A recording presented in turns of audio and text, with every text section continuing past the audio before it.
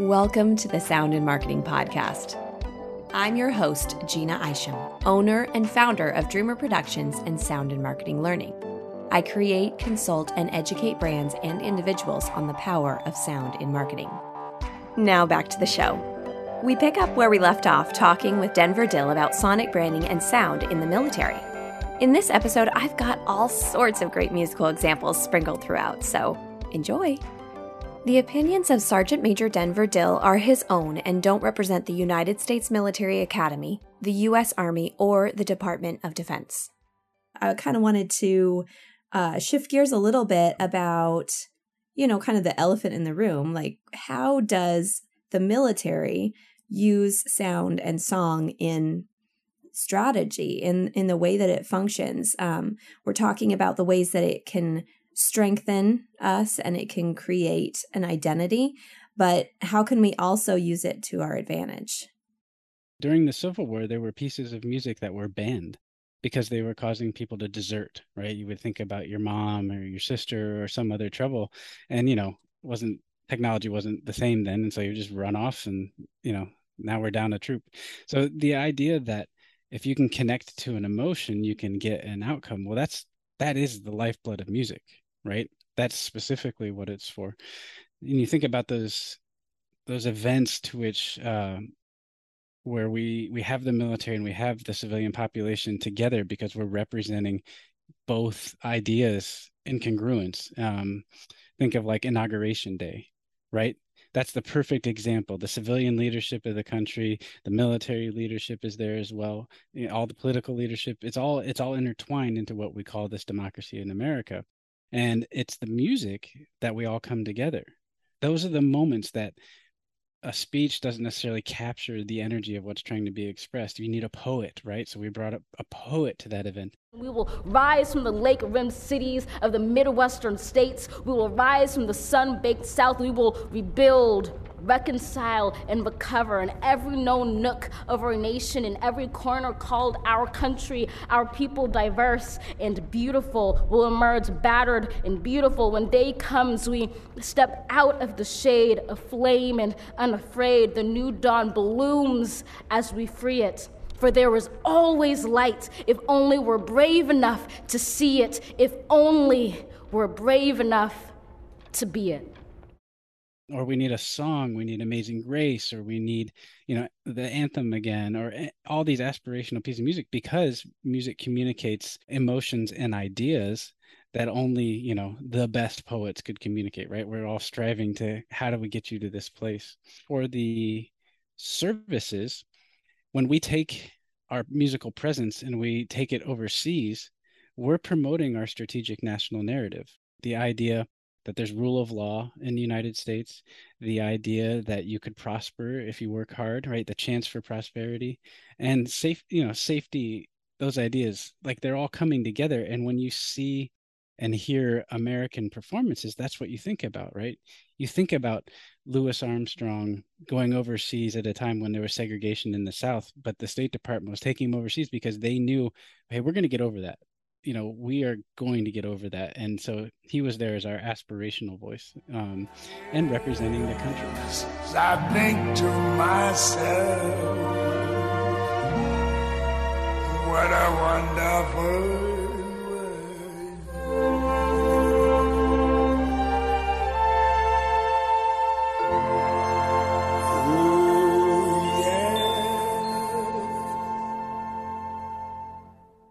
So it's really about how we project that. I did a SciCon talk where I talked about K-pop and how they've done this in Korea, right? And so now BTS and K-pop bands represent South Korea. They're able to be this idea of uniquely Korean identity. And it's amazing, right? They have the millions and millions and millions of followers that they're able to leverage and talk to and affiliate and create a sense of inclusiveness. And I think that that's a lot of the space that we're in, is like, how do we do that? And if our music is the opposite of that, if it's non-inclusive, if it's racist, if it's sexist, well, those aren't the ideals that we want to promote. And we should be sensitive to that. And we should give it analysis. It's not just lyric analysis, right? It can be any other form. If we go to Ghana and I just start drumming carelessly, right, I could be offensive not to just be wishy-washy, and to really care about all of those things. So care about civil affairs, care about cultural affairs, to be really astute in those areas. I think that that's in our nation's best interest, to continue to do that, to continue to work on public diplomacy, and to think about all of these areas where our culture is borrowed from others and theirs is borrowed from us, and it just keeps cycling because we're all just humans on the same planet. We've been talking about the power of unifying through music and bringing cultures together. How does the opposite happen? How can music and sound create bias and conflict? For music to create a bias, it felt like the word bias, has a lot of possible meanings. So Leon Theremin was this great Russian scientist and electrical engineer, basically Thomas Edison of Russia, and he invented many, many interesting things. But his instrument that later was known as the theremin, well, he was a virtuoso of that instrument. So early 20th century, he's over here in New York playing with the New York Philharmonic on his instrument until he's accused of possibly being a spy. They ship him off to Russia and he goes to the Gulag. Well, eventually, and this is like the late 90s where this finally comes out to the American public, but a very, very, very effective tool of espionage was used that he likely invented. And so what had happened is he had created a device that if you shot radio waves at it was like a microphone behind a seal in the US Embassy in Moscow. And for 7 years, this clandestine listening device was undetected. Can you imagine the access that something has like that? And I feel like only a musician's coming up with that. Only a musician's like, hey, you know what? I'm going to figure out how to, connect. And it didn't have any power. It wasn't like it needed batteries and didn't need all this stuff. It was just a very practical. You can look it up on the internet. You can see, the U.S. at the UN, United Nations, revealing this thing to the public to talk about that. But there is that aspect of clandestine activity with music. Humans are going to make music no matter what happens, no matter what's going on. And I find this as a father to be particularly true.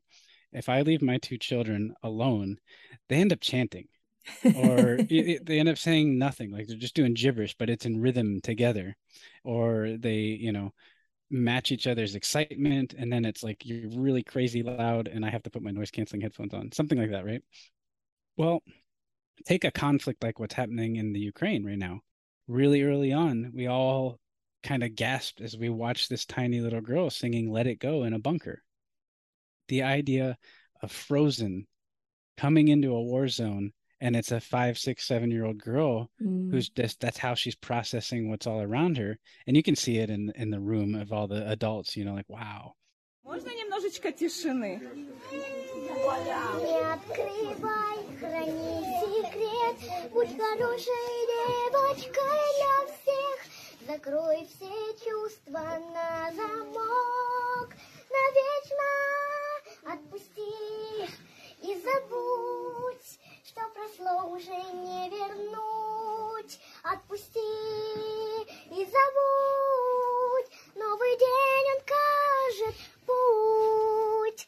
Не боюсь ничего уже.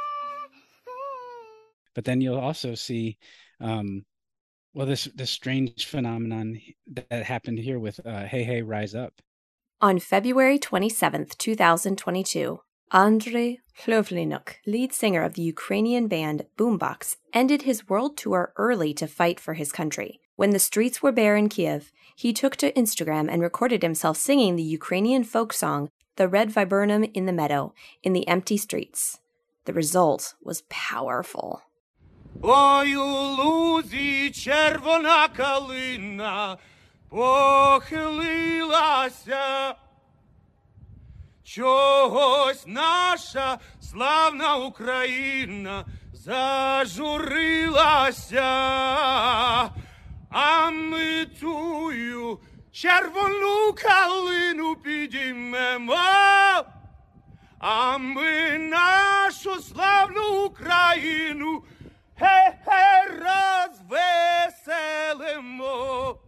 So now all of a sudden it's on Instagram and it's on TikTok. And then other people are like, yeah, hey, hey, rise up. And so it becomes this Ukrainian rally cry.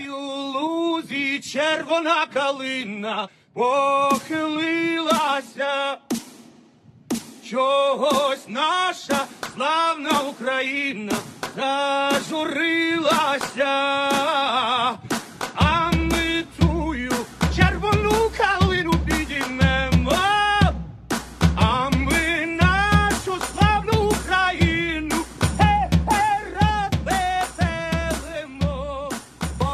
David Gilmour of Pink Floyd heard about it and was so moved that he got the band together to record a song and a music video in solidarity with Clugnidoc to create a new song called Hey Hey Rise Up. Andri's original video was projected on the wall of the Pink Floyd music video.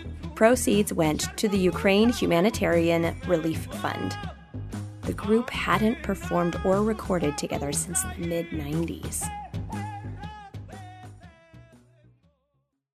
It's this huge idea that music is able to beeline through all of that, right? That's a ton of red tape.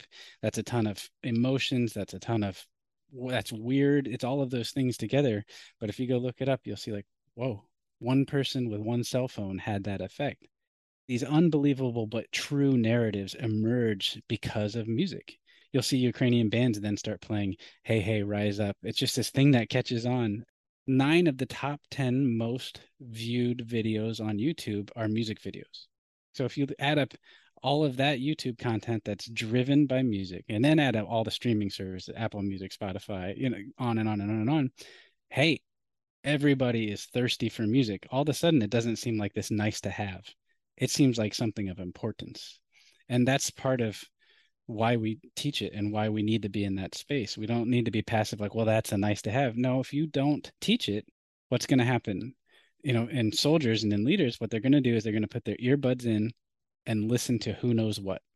And they could be ingesting really toxic narratives or, countercultural or extremist or any of these things that if we don't address it, well, it's low risk. Well, it's not low risk. And that's the idea is when you're trying to be your best, everything matters, and this is part of what you ingest. But I think about that all the time when I see people at the gym. I just think, oh, I wish I could know what you were listening to and we could talk about it. Why does that motivate you? All those things. Or maybe you're not even thinking about motivation, you're thinking about healing, you're thinking about other things. Yeah, that brings up a lot of thoughts in my head because I think about, I wasn't around in the 60s and the 70s, but the music of that time period is so iconic, and not just for the people that experienced it, but like, when I hear the Byrds, that makes me think of Vietnam, and I wasn't there, but it's just so rooted in that. My dad told me recently that he heard the song Bridge Over Troubled Waters for the first time after he came back from Vietnam. And I'm like, wow, like so powerful. 2020 pandemic, social unrest, all sorts of competing things going on, right? It's an interesting time to be alive. And you look at our biggest events like the Super Bowl, and then we did have an election, so like inauguration, and that is when it mattered the most. If you go back and you look at that Super Bowl, we're leading off with Lift Every Voice and Sing. Lift every voice and sing till earth and heaven ring with the harmonies of liberty. Let our rejoicing rise high as the listening skies. Let it resound loud as the rolling sea.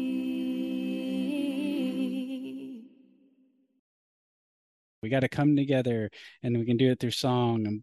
And the same thing is just perpetually happening. And people, especially in America, but all over the globe, look to music to be that unifier. And I think it's the whole of body that is required of participating in the singing. So the idea of it's embarrassing. You might not be the best singer. You might be self-conscious. There's a social dynamic of, is really everybody sing? Everybody sing. I better sing too because everybody sing. Like there's peer pressure. There's all these dynamics at work that once you give in and you commit to it, then it's a we. It's not an I. And how else do you describe that? in the Army, team building is doing PT, right? We're out working out together, overcome obstacles together, and then you get done and everybody's sweaty and you're like, you high five. High fiving is a weird thing, but not in the context of you've just worked out for an hour and you're ready to drop.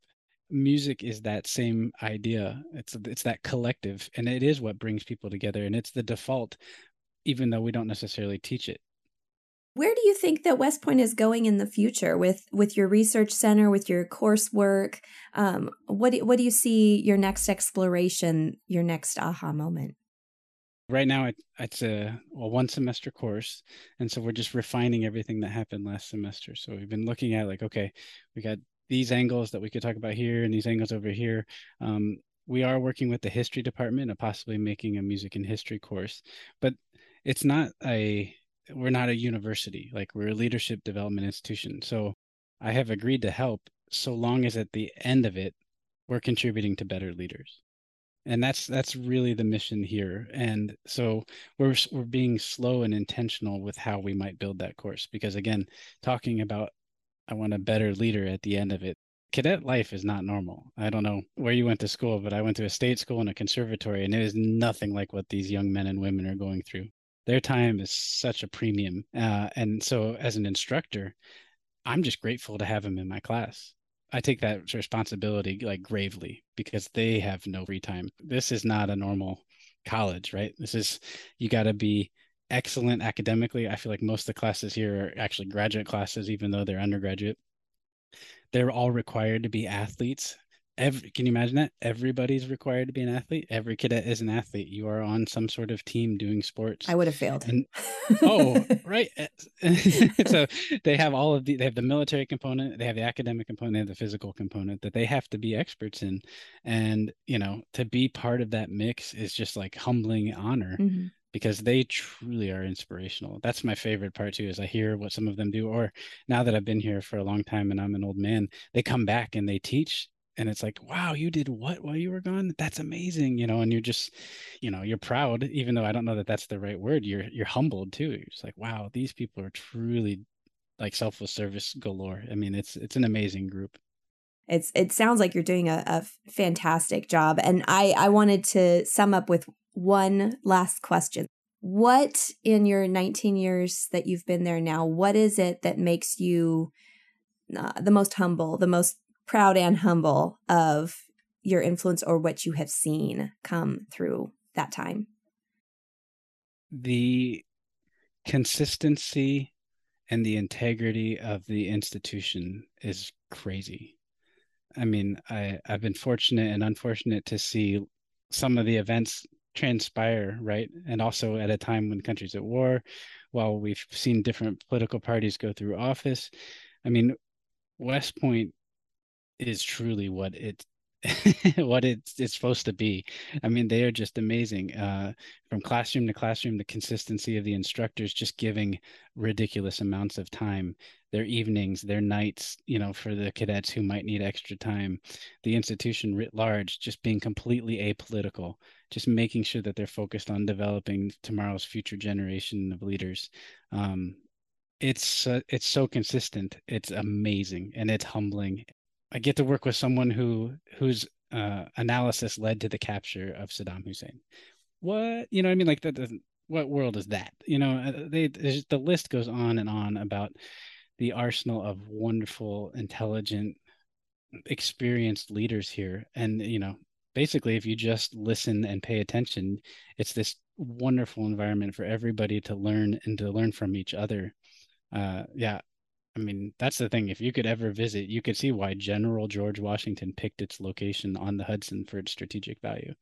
It's 200 years of trying to build America in one institution. And it's, from the cadet to the instructor to the seasoned professor to the dean to the commandant to the superintendent, everybody super consistent, and you just get anywhere near any of those individuals and you're like, oh, I can keep marching. I can do this.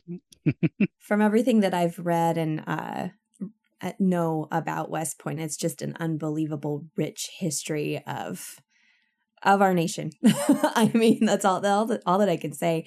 And I want to thank you for bringing to light, I know it wasn't just you, but thank you for bringing to light the importance of music and sound to our future leaders of America. Well, thanks for having me. I mean, again, happy to talk about this anytime, but yeah, if you can make it to the East Coast, we'll give you a great tour. I'm going to have to figure out how to do that because that sounds fun. That sounds like a really good time. Well, thank you again, Denver, for your time. I really appreciate it. I hope you had as much fun as I did. I did. Thank you so much for having me. I hope you're enjoying the show. Don't forget to subscribe on all the major podcast channels. Share with friends, follow, and rate. Spread the word because, well, more people should know about this stuff. I know you know that now. For any other inquiries, you can find me on LinkedIn, Twitter, and Facebook. You can also email me at Jeanna, Jeanna, @dreamerproductions.com. All links will be provided in the show notes. Let's make this world of sound more intriguing, more unique, and more on brand.